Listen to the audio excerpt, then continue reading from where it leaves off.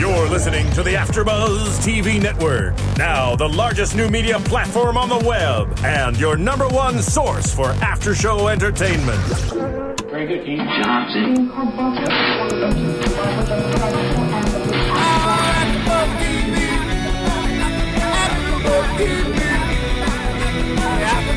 From the AfterBuzz Studios in Los Angeles, California, presented by Maria Menounos and Bing.com, and streaming live thanks to Akamai Technologies, this is AfterBuzz TV's Revolution After Show. We'll break down tonight's episode and get you all the latest news and gossip. If you'd like to buzz in on tonight's show, you can buzz us at 424-256-1729. That's 424-256-1729. And now, another post-game wrap-up show for your favorite TV show. It's AfterBuzz TV's Revolution After Show. Wow, I was waiting for some music. Okay, there we go. I was going to start, because we got a pendant in this house, and we were playing some Led Zeppelin, because that's what you do when you get pendants. You blast the Led Zeppelin. You rock it out. Rock it out. I mean, we were thinking Since I've Been Loving You, because that's the song that they start with, but Kashmir's pretty awesome, too. So, guys, we're speaking of Kashmir, AfterBuzz is for doing, and Bing is for doing, and we're doing the AfterBuzz episode Kashmir for Revolution. Sitting across from me, the always lovely Daryl Kristen. Hello, everybody. How are you doing tonight? But even lovelier with those brand new earrings. Do you see those? Kristen Snyder. Trying to change it up for you guys. What's up? And guys, I am Dave Klein, and we're here to talk about Led Zeppelin. Revolution. Show them your earrings. You can't handle these earrings. You can't even handle. They're actually see-through earrings. He's okay. He doesn't have new earrings, but he does have a new bracelet on this evening. You do. It's pretty awesome. Straight from Peru. I like it. So let's get on to the episode. So guys, we're going to start with the B story in Led Zeppelin. Since I've Been Loving You is the introduction as is playing, as we see Rachel Matheson working on something. And they have electricity in the room. And Captain Tom Neville comes in, introducing Captain Burke to Rachel. And they're kind of talking about what this is that she's working on. And first she has the whole introduction of how the pendant works. So we see clearly that Aaron really just had no idea how to work the pendant, because Rachel can use it at will. But it has a very short range, 9 to 10 feet specifically. And she is supposedly working on a booster, an amplifier to boost the range. What did you guys take from this scene? What did you guys take away? I believed her. Yeah. I totally believed that she was working on an amplifier. I didn't think that it was anything other than what she had been explaining, because she explained it twice. She had a pretty good story. Yeah, it never crossed my mind that she would be doing anything shady with that particular amplifier. I mean, she was really working hard on it. She was making it happen. I totally bought into it as well. And man, I never knew Rachel was so handy. She can really build. And I guess that's what she's been doing for those 10 years, is just working in the tool shed. Because, I mean, that's a lot to remember after 10 years of not doing anything. Where do you get these bomb building skills? Yeah. I know today Danielle and I, we wanted to practice our shot. We wanted to be sharpshooters. So we went over to Pins in Studio City and we played like House of Dead, Zombie Apocalypse, and now we are the highest scorers you can call there for our references. So what you're saying is I need to go there and take that down, because that's what's going to happen now. Exactly. But they wouldn't teach us how to build bombs at Pins Studio City. Well, I mean, obviously it's just a skill you pick up. There's no game there to teach us how to build bombs. Post-revolution, that's just what happens, is you clearly learn bomb building skills. Don't you learn those things from video games, though? Isn't that what video games teaches us today? Well, I've never learned how to build a bomb in a video game. Taught me that yet. But yeah, so maybe when the terrorists make a video game, that's what the terrorist game will be. Maybe. Yeah. That's a reference to today's events in South California, by the way. But she definitely knew what she was doing. She was working it out. Yeah, and definitely a lot better than I'd ever have thought she was. Mm-hmm. But the scene that we get right afterwards with them is Monroe coming in and watching Rachel build this so-called amplifier. And Tom Neville is so crafty in his craft. He's got skills. I couldn't think of the good analogy there. So he's just crafting. He really knows and kind of read into that Rachel was being dishonest there. So we have Monroe bring in Dr. Jeffy, who we saw from the previous episode. And now Jaffe is cooperating now that it hits his kid in line. Why is he? Because they still have his daughter? I assume they still have his daughter. That's what I was going to say. I assume they still have his daughter. Because he obviously was pretty beaten up in the face. But I think that's probably what it is. They have this daughter still, so. Yeah, so, I mean, we see once the tables have turned, Dr. Jaffe is actually even more willing to help than Rachel was, because Rachel was more resilient than he was. She did kind of break down when Danny was put in the line, but she's now building a bomb, it turns out. So Dr. Jaffe inspects it. It is a bomb, and not only just a bomb, it's a sophisticated time bomb. Yeah.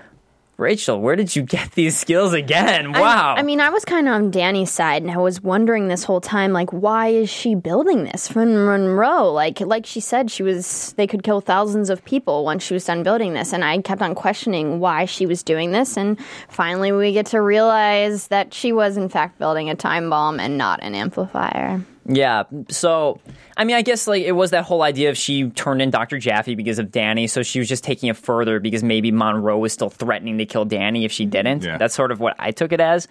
But she's pretty crafty there, and I like guest 355's comment about the pendant is basically the one ring to rule them all. Oh. Except for that there's 12. But it's basically the one ring to rule them all, but 12. So I thought that was pretty funny, but it kind of is. And this kind of brings me to also other movie pop culture references. Iron Man.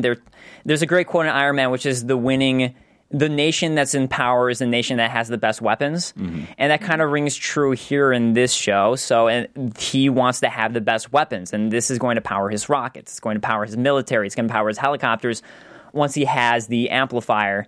So we get that now, this great conversation, this great exchange where Monroe is saying, oh, you know what, Rachel, we don't really need you anymore since you're going to build this time bomb. So we're just going to use Dr. Jaffe. We're going to kill you and your son. So Rachel straight up jabs Dr. Jaffe. I was not expecting that. With a screwdriver. Yeah. Awesome. Kills him. Right in the chest. That's probably right in the heart. Oh, that's true. The heart. Probably my favorite moment of Revolution thus far in the entire season. Yeah, I loved that moment. That was a great moment. But she's so badass. She's badass, but in all reality, wouldn't Dr. Jaffe been better off by just like going along with her building this bomb and letting it explode, and then he would have a better chance of leaving with his daughter, I think, than turning her in. He's clearly a dumbass. I mean, maybe he was afraid that they knew it was a bomb, so if he didn't cooperate, he would get caught. Because, I mean, maybe, like, if you look at it, I mean, how many different types of bombs can you make? I mean, I guess, like, why are you putting explosives and corrosion powder in the amplifier? Oh, you need uranium for for extending the range. I mean, I guess at some point it'd be pretty obvious when she's putting gunpowder and things like that inside of an amplifier. Right. So maybe that was why. But I did love her great line, which was, now you need me. Now you need me. Great line by Rachel. It was. Such a great line that I wrote titties next to it because that's how good it was. Okay. I don't know. I guess you guys have never heard that expression before. Nope. Okay, whatever. That's cool. I like it, though. It's okay. Works for me. I used it. No. I dropped it.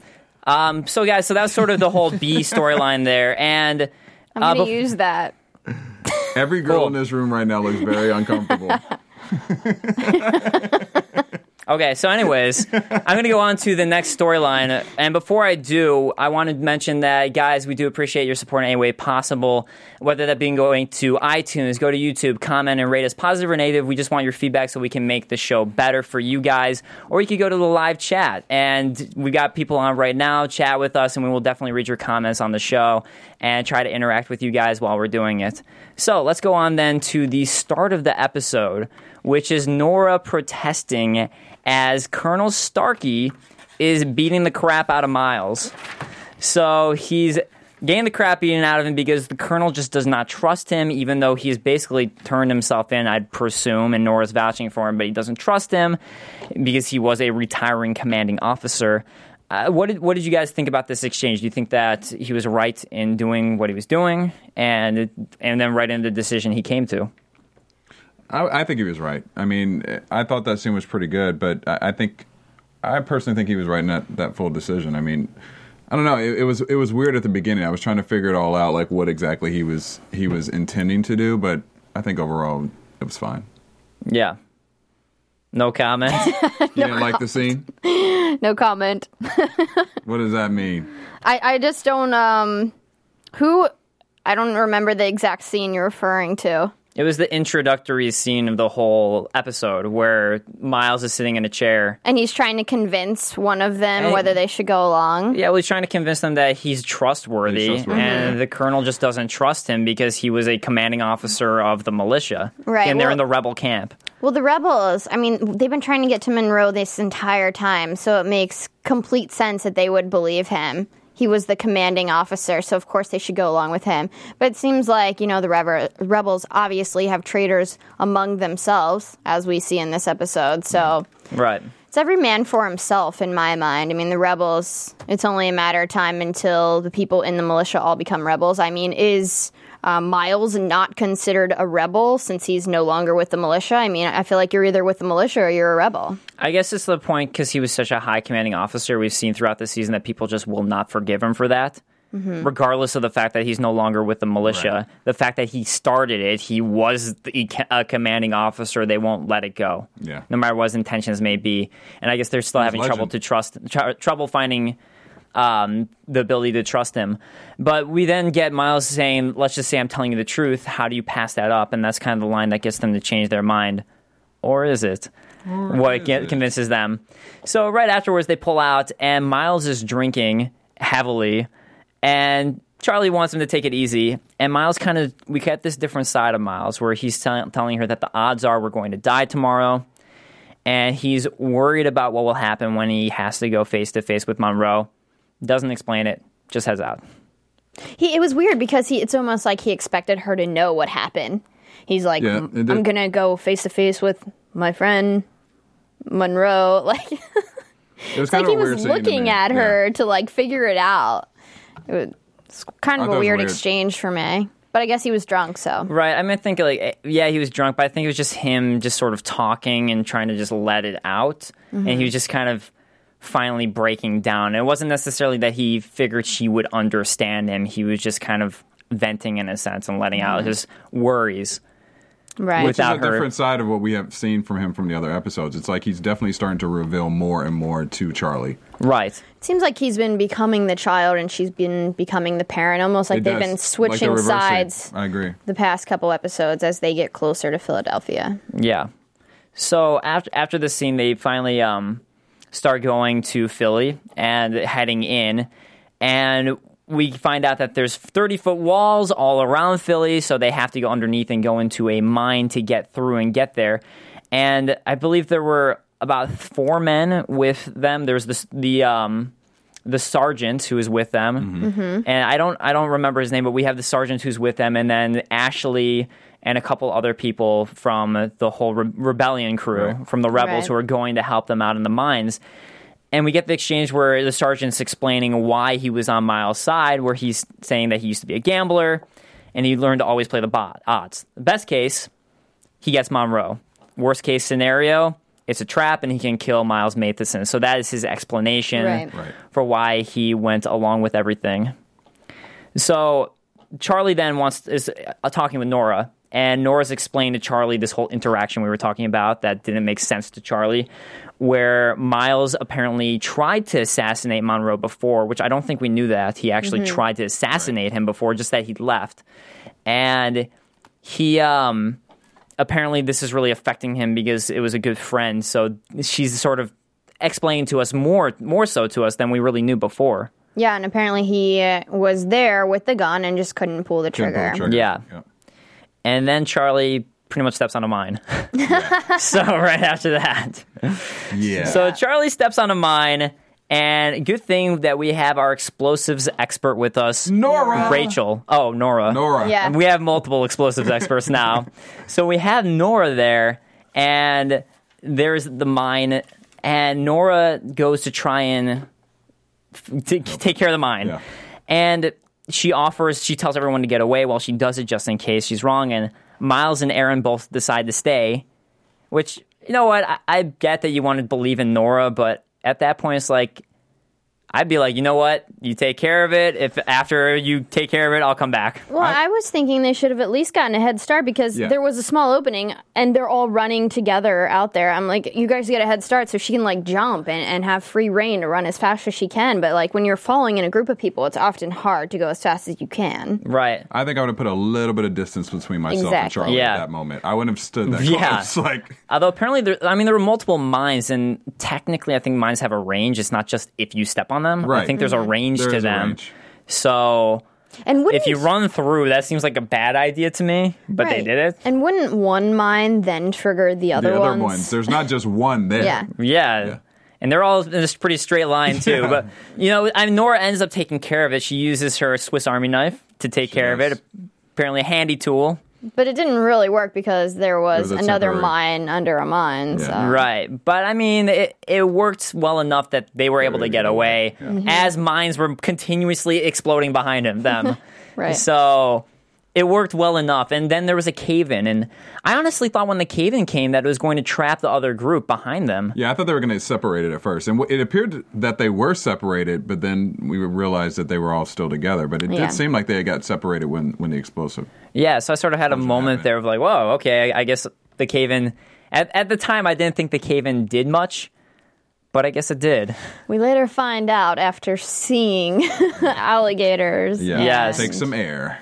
So with anacondas. We were hoping for an anaconda. Yeah. And straight from the movie Anaconda, one of the hugest ones ever. An ice cube. And then Jennifer Lopez would appear out of nowhere. It would be crazy. It'd be great. Totally crazy. So let's then go ahead and talk about the fact that because of this, as in a future scene, Aaron explains the cave-in has caused them to run out of oxygen. They start hallucinating from lack of air, a lack of oxygen going to their brain. Let's go on and go ahead and talk about their various hallucinations. So the first one that we see is Miles seeing a scout, and that's kind of the first warning sign that we get, which leads to a dead end. I saw the scout too. Yeah, I did too. Yeah, I did too. But then, lack of oxygen here in the AfterBuzz Studios, I guess. I guess so. I mean, I saw a lot of things that episode. Like, then I saw Nora's leg get all bloody. I saw that. I was seeing things too. So I like that. What did you guys think about the hallucinations? Well, I said in the room I thought it was going to be a crocodile, so I was like, you were yes! right. Nora's all right, some lizard or something. Right, you're excited. Your prediction was correct. And then womp womp. And then it wasn't. So it turns out they were hallucinating, and that was when they realized is when multiple ones are seeing things. Yeah. I thought it'd be kind of awesome if it turned out it was like a giant militia trap where people walk in there, it sets off some hallucinogenic gas. That's what I thought. Straight up Scarecrow from Batman style. Yes. And then they all go crazy and kill each other. It was weird, though, because it seemed like everyone's hallucinogen was kind of, whatever the hallucination they had was something that they wanted, like your dreams. Like you dream about what you want, what you fear you want, and your desires. Yeah. And which was kind of what we got from Miles eventually, dreaming about what his thoughts were, and also Charlie. But why, and Aaron as well, but why did Nora hallucinate about an alligator? She must have some deep-rooted fears. Yeah, I mean... Hers was the only one that didn't exactly make sense, other than the fact that they were in water. Well, I mean, I guess the first thing that Miles saw before, I guess they had even less oxygen, was that scout. Mm-hmm. So I'd imagine as oxygen gets further and further depleted, the hallucinations they're seeing are getting more and more extreme. Yeah. So sort of that counter balance going on there. But let's go ahead and jump on that first hallucination you brought up, which was Miles' hallucination that we get, where he's hallucinating as Kashmir plays, that he's walking in to talk to Monroe. He asks if he's hallucinating. Monroe says, yes. Yes, you are hallucinating. And he kind of has this inner monologue with himself, essentially, because Monroe is himself, about was it worth it leaving the militia. And you're seeing that Miles really has doubts about if it was worth leaving the militia, and he kind of wants back in. Mm-hmm. Yeah, I don't get that. Yeah, I never saw that coming, but I'm thinking also that maybe it's just one of his deep-rooted fears. Like maybe he's feeling that overall, once he goes through all these travels to go get Danny, that deep down inside, he does still have this connection with Monroe. Oh, we have a caller. All right. Is it Casey from Ohio? Did he call last week? Yes, he did. Oh, I'm going to put my bet on Casey. Hello, Casey? Are you what up? Hey, what is happening? Good to hear from you again. Casey, it is really late for you on the East Coast. What are you doing up this late? Yeah. Are you up just to watch? I'm used to it. Oh, really? Are you up just to watch AfterBuzz TV right now? I am. Thank you, Casey. Good, we good appreciate man. it. So, what were your thoughts? Did you have any questions or thoughts on the scene? What particular scene? On the scene of Miles having the hallucination that maybe we find out he sort of wants back in the militia. What did you think about that? Oh, okay. Yeah, I thought that was really interesting. Definitely because I don't think at this moment Miles has what it takes to actually go against Monroe. I think he talks the talk, but I think when it comes down to the moment, I don't think he'll be ready to, take him down. I mean, that's how I feel, at least. You don't think so? Shows that he still has a soft spot for him. They're friends before the blackout, and they've known each other for a long time. So, yeah. So you think Monroe is way more ruthless than Miles will ever be? Yeah, I believe so. I also believe that he sees him as a brother, so it's kind of like no matter how bad he is, he's gonna always have that side where he wants to bring him to justice. I feel like he'll want to bring Monroe to see the lights, pun intended, but I don't know Right. if he's ever gonna, So it's kind of like killing your own family member in a sense for Monroe. Yeah. But I mean, then I guess when it comes to the day or the end of the day, is he going to choose? It might have to come between Charlie or Monroe, and is he going to have to choose? And what will he choose when it comes to that decision? I honestly think he'll probably pretend to be on Monroe's side again. He'll probably play into it and make the audience believe that he's going back to the militia. But at the end of the day, I think he's going to find a way to get in there and destruct what Monroe has constructed. Yeah. Yeah, and I think that I think so too. And plus, I think that he still has deep down resentment towards Monroe with certain things as well. I mean, he's basically, that's the reason his brother's killed. He's done all these evil things with Danny and Rachel. So yeah, I mean, we also find out he did say there's too much blood. So clearly he did really disagree with Monroe. I mean, otherwise he wouldn't have left in the first place. But Casey, thank you so much for calling. Call again next week for the finale of the not the season, but the finale of Before Our Break. Yep. So yeah, of course. It's kind of Charlie then that ends up bringing Miles out of it and telling Miles and saying like, "Hey, I need you. We need you. Snap out of it." It's so Charlie is kind of like now the strong one who's bringing Miles back, and it's kind of a reversal of roles there. They definitely are. So let's then talk about Aaron with Nora and everything going on with Aaron's hallucination. And Priscilla, his wife. Yeah, with Priscilla there, who creepily. looked like the Grudge. Yes. That was really creepy. Yeah, Creepily walking it was behind definitely her. like The Grudge. But, I mean, I'm not surprised by Aaron's hallucination just because of the fact that we know that Aaron still feels guilty about leaving his wife. I mean, we've seen it in in a couple episodes. And as he should. And I think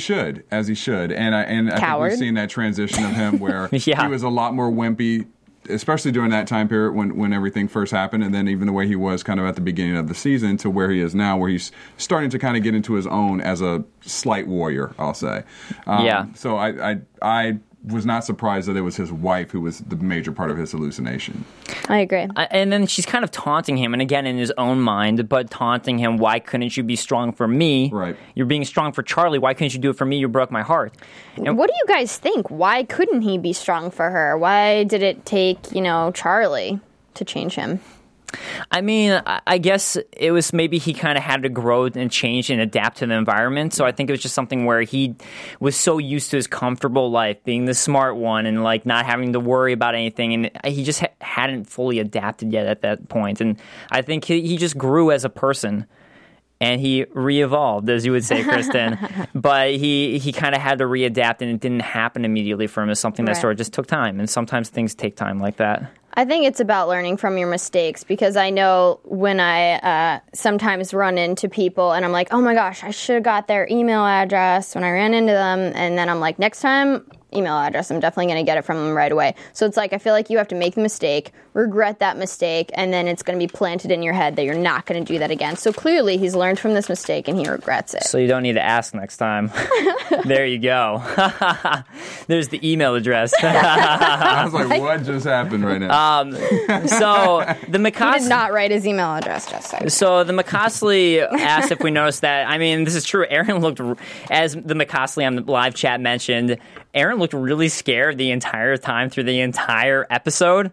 The entire episode, Aaron. Well, I also think he's just looked horrified the whole time. He did, but he also, I think they focused on the point that he couldn't breathe. He looked something like this. I drew this picture.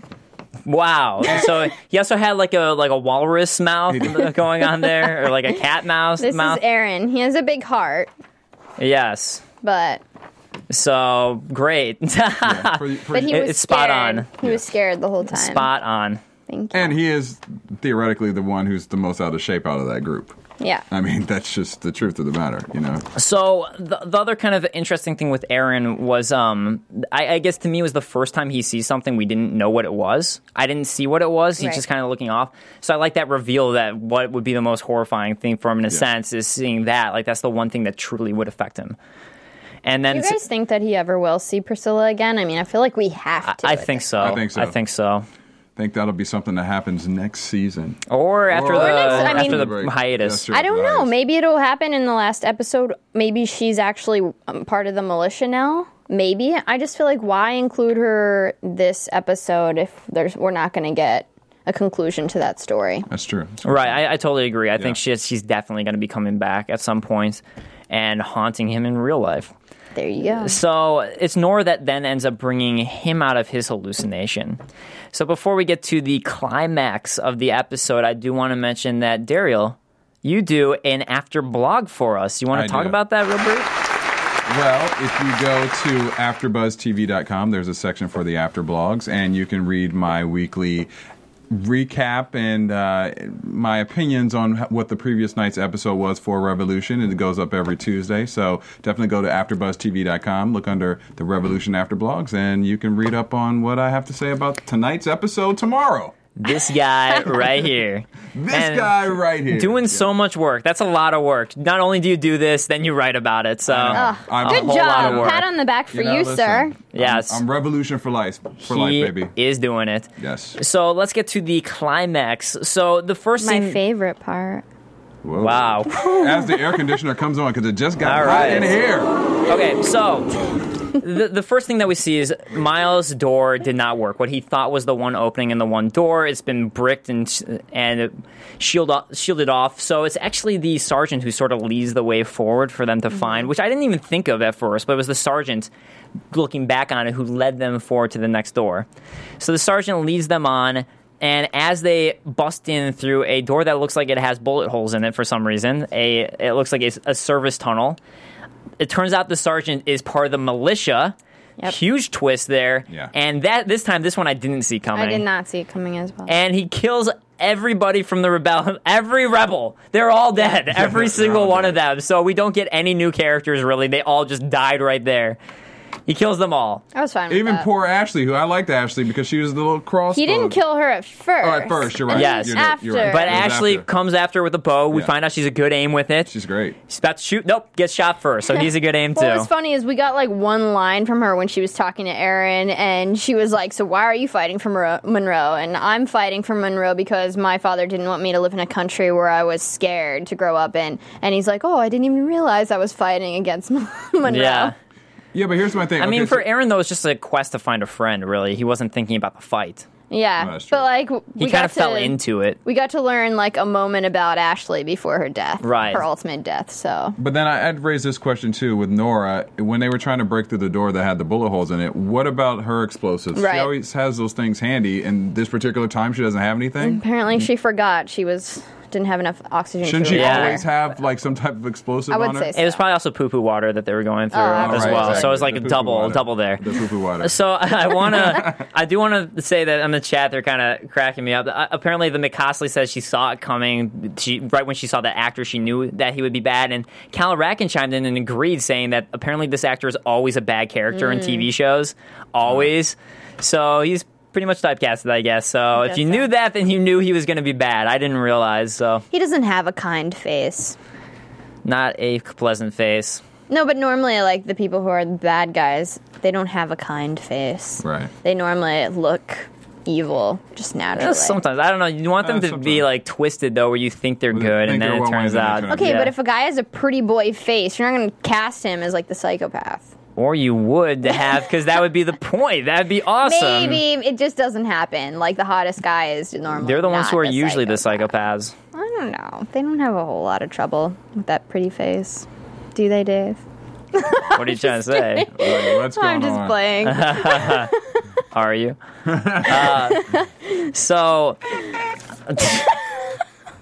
let's. That's my sound effect. That was an intro. I don't know what that sound effect was. I don't know what that was supposed to It was like a squeaky sound effect. So, but we get this awesome scene where finally we get a badass moment from Charlie, where Charlie shoots the guy who's trying to drag, because his idea is he wants to take in Miles to Monroe. So that was his whole plan, was to double cross them, and he'd been being a rat this entire time and being a mole the entire time, but it was worth it to take Miles in. Charlie straight up shoots him with the crossbow. Finally, Charlie, we see you using the crossbow. I don't know where she brought it out of. It wasn't in that backpack. I was pleased, though. I was very pleased. It was a nice shot. Mm-hmm. Yeah, you're right. That was a pretty huge crossbow. Convenient, I guess. Conveniently located. Maybe it folds. Maybe I didn't notice, and it was like it folds in half. Maybe it was like a longer hip, and I just didn't notice the whole time. Yeah. I don't know. I don't know. But Aaron was watch our bases it. trying to throw out that I'm a serial killer because I'm a pretty boy, and that might be what I was alluding to. Uh-oh. Yep, that's what I was alluding to. So, I didn't realize that. So, at this moment, after she shoots him with the crossbow, he doesn't die immediately, shoots her at her head. And she had a flask. And she had a flask that saved her, a hip flask, just like Aaron. Oh, boy. On the side of her head. And he falls over and cracks her head hard on a metal pipe. And that was like an ooh moment. That's a bad day. And we get to see Ben. Yes. Ben made this. Tim Guinea. Shout out. So we get Tim Guinea back. And I wonder if this is the scene he was filming when he was back in. Was maybe the scene when he was back filming last time you chatted with him. For sure. But... man, that was a hard crack and leads us to our final hallucination. Yes. So Ben is kind of there being a good father to her, sort of, but telling her, close your eyes. Just close your eyes and everything will be okay, and rest. And you get that cross of hearing Miles' voice saying, open your eyes. Yeah. But it's sort of, Miles is basically telling her to rest and just essentially die. Yes. So Miles is being the bad voice here, like, in a way. You mean Ben, her father? Yes. As being the bad voice. Well, we kind of discussed that we thought, this might be, at one point she was like, was I dreaming? Was this all a dream? Me going to get Danny? Yeah. You dying? Was this all a dream? And we were like, is this Dorothy, Wizard of Oz? Right. Are they really going to pull this? I mean, we didn't believe that they'd really pull this. We knew that she was probably hallucinating. But at the same time, we were like, if they did pull that, that would be pretty awesome. That would be pretty ballsy. I was hoping they did, and then they would go on another quest to find, and then right immediately Ben would get shot, and they'd go on another quest to find Danny, and then that would be a hallucination, and it would be an infinite loop of hallucinations that just repeat over and over and over again. I thought it was cool that, the kind of her in-between worlds are between her dad and her uncle, so it's the correlation between the two. I thought was kind of cool to have Ben in one scene who's trying to drag her into that world, and then Miles in the other scene who's trying to bring her back. Yeah. But if that was like a limbo state, then that's kind of saying that like your dream state is your everlasting life, and she was back with her father, and it was dinner time, and she was back in her home, and she was supposed to go get Maggie and Danny, but if that was her happy place, wouldn't her mother be there? Yeah, instead of Maggie. So. I mean, I guess I would take it as like she was dying and she was in her mind, so it was in her mind's eye of like back to how things were. Because I mean, the past 10 years of her life were without her mother, right? But she was in her mind's eye, and if she did close her eyes, she would have died and gone on to whatever lies afterwards. But I think this was just an in-between in her mind, her mind brought her to. But I thought the bullet really actually got her. I didn't think that it just grazed her side of her face. Yeah, I thought it was like it hit her in the shoulder or something. I thought so too. So, and I thought when we saw that guy, I didn't recognize it was Ben. I thought it was some guy like cleaning her wound when she first woke up. Yeah. Right. But it turns out, as Nora points out, that it did just graze her head, and we see Miles really upset about this. So Miles is really upset about Charlie and everything. And as Charlie does finally come back, Miles starts tearing up about it. So I think that kind of brings me to my point, what we were talking about earlier, if he has to choose between Monroe or Charlie, if it comes to that point. It seems he does truly care about Charlie, right? As we find here. Yeah. And they kind of, and it's Charlie's resolve too that wakes her up too, her resolve to find Danny. She's so resolved to find Danny, and that's her whole thing that we've seen throughout the episodes of like, I need to find Danny, I need to protect my brother, that she had when she was a little kid, that ever since her mom told her, Rachel told her, look after your little brother. Yeah. I mean, she's resolved. This whole season's quest was to get Danny. He was taken episode 1, and we have been on the quest to get Danny. But it's interesting, I feel like we haven't seen him in the last couple of episodes. No. He is eating well. He's eating well and hanging out with Yeah, Mom. he's just leaving well. Yeah, this does bring us to another episode without Danny. This is a couple in a row now without Danny. And what happened to Grace and Randall? Well, we saw Grace and Randall last week, so I figured we probably wouldn't get him this week. Yeah. So the McCosley kind of points out that on the live chat that Miles looked really lost because it seems like Charlie has sort of become his mission. And as we saw in another episode, Nora talking about, or I think it wasn't Nora, but Maggie talking about, it was Maggie.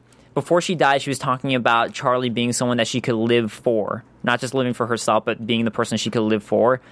That kind of does bring up that maybe Charlie has become for Miles a reason. He's living for Charlie. He's finding a reason to do what he does, and it's for Charlie. And do you also feel like there's some guilt that's there too with his brother dying and, you know, her not being around, losing everyone virtually? I mean, don't you think that that's also it all comes down to him? Yeah, you know, it's just he might feel it's his fault that all this kind of needs to fix that everything that he's created.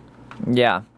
Everything, because that is his creation. It's his creation. Yeah. So after that moment, we do get Charlie coming, and she tells Miles like, "Hey, you saved me. I heard you calling out for me," and she tells him that it was him. It was really him that brought her back, and we did see that she heard him. And I also do want to point out that Rebels aren't very good at fighting, is what I found out. They don't have the militia training, apparently, because every rebel has died, I think. Yeah, that we've except basically for Nora. seen. Well, except for Nora, but in all these scenes, the rebels always seem to die. In this scene, every rebel is dead again. Except for the Children's Crusade. Oh, yeah, but they're not really part of the rebels, though. So the Peter Pan Guild are okay. The Ewoks? The Ewoks, yes, the hairless Ewoks are okay. Ewoks. And I like the quote that we get at the end, which we'll end on, which is Charlie asking Miles, "You ready to do this?" Miles responds, "Not really, but what the hell, huh?" Yeah. And they go out and leave and they take the training wheels Philly off their bike. Yeah, so they are ready to go. So that sort of ended and concluded our episode. So it looks like next episode is going to be everything coming down and happening. Mm-hmm. So with that said, Daryl, do you want to bring up some news and gossip? Sure.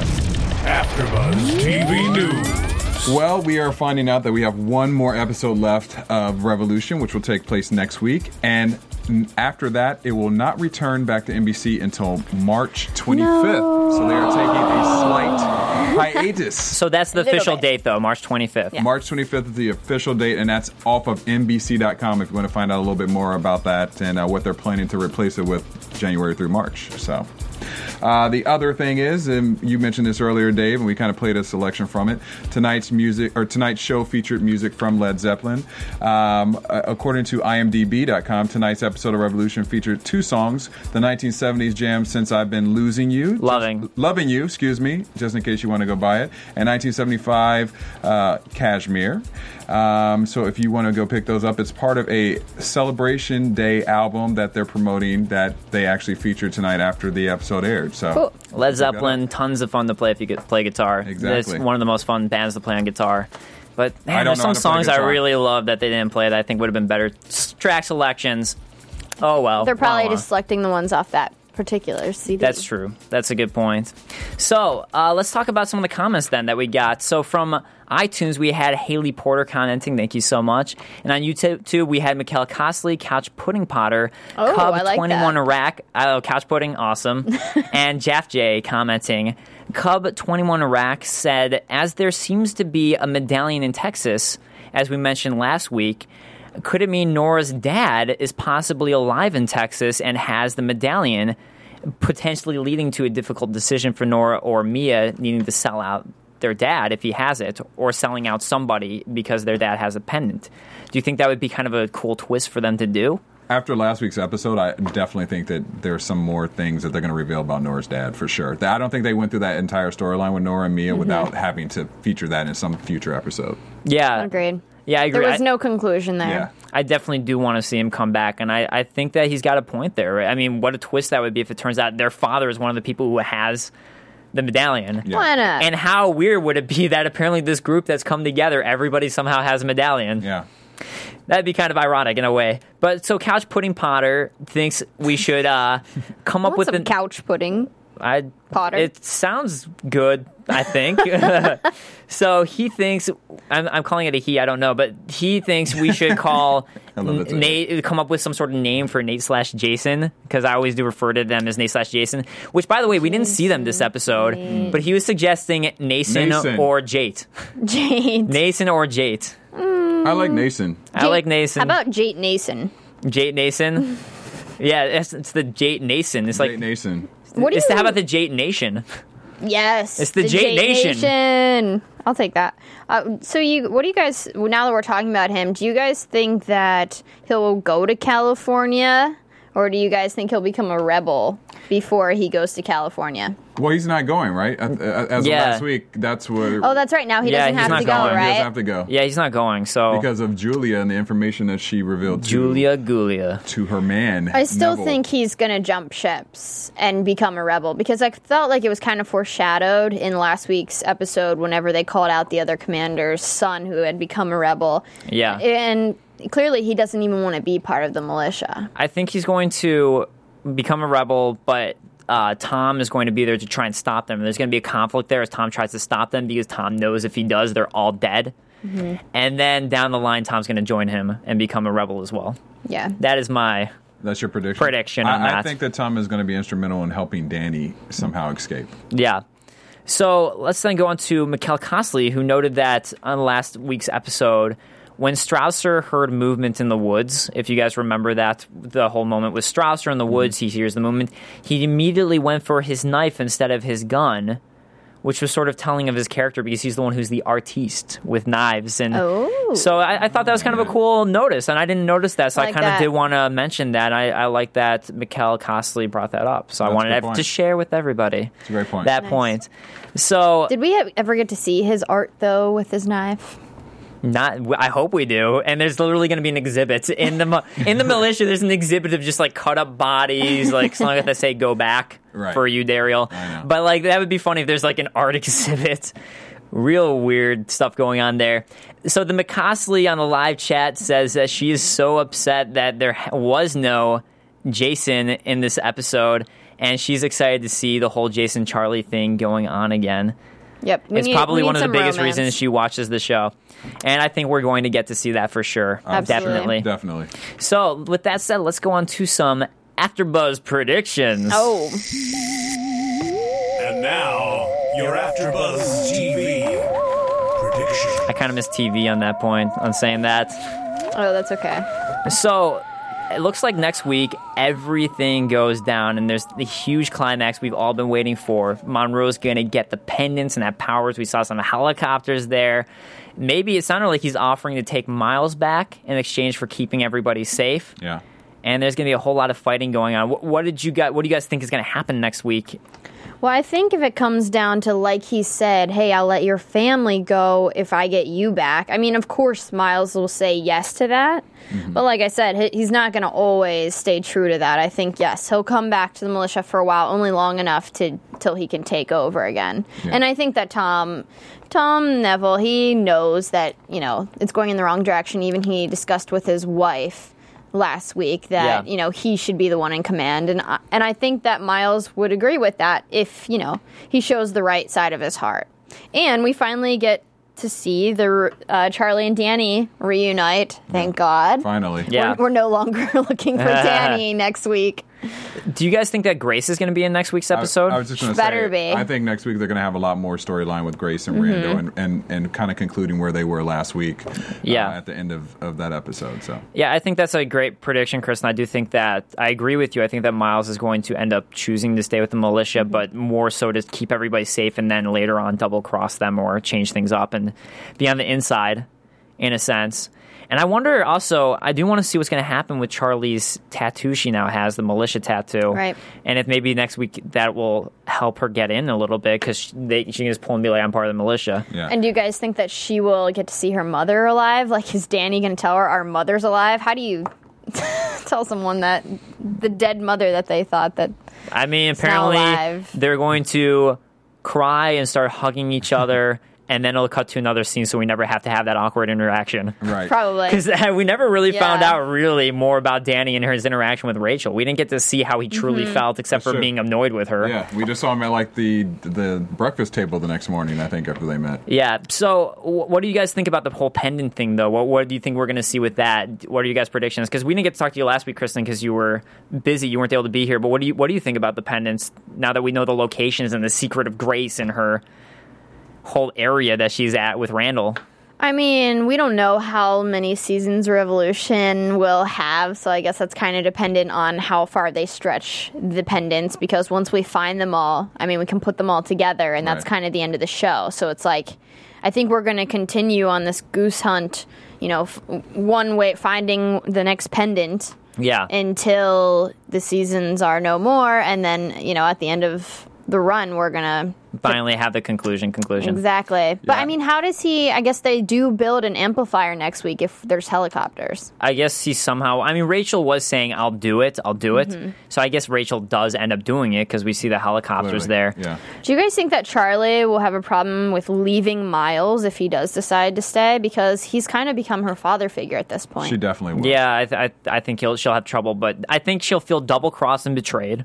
But she will leave with Danny, but she'll just feel betrayed. I think Nora's going to also leave with Charlie, and Charlie and Nora are going to leave and feel betrayed by him and not know what his true intentions are going to be. Yeah, I think it goes back. I think Nora will leave with Charlie, and then she's going to venture off to find her dad. There's got to be a big cliffhanger, though, that we end on. Definitely. And Cal Rackin kind of points out that Neville's wife reminded him of Rachel a lot, how they both do whatever is necessary to protect their family. The women are so strong in this show. I really like that. Straight up shooting Bulls fans who drive wagons around or wheel around wagons of food. Seems to be the theme in a lot of shows. That is the theme. I'd say just basically shooting guys with wagons. Exactly. Yeah.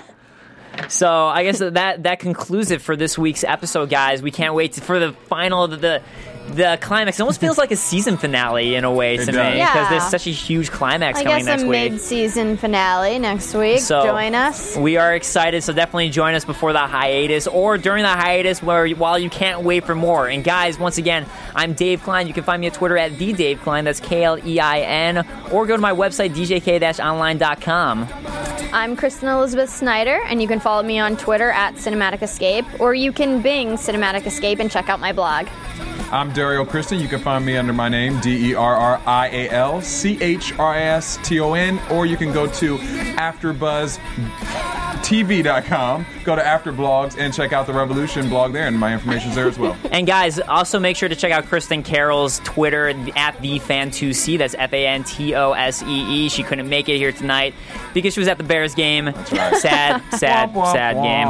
But she will be back next week for the mid-season finale. So we will see you guys next week. Bye. Bye-bye. From Bing.com, executive producers Maria Menounos, Kevin Undergaro, Phil Svitek, and the entire AfterBuzz TV staff, we would like to thank you for listening to the AfterBuzz TV network.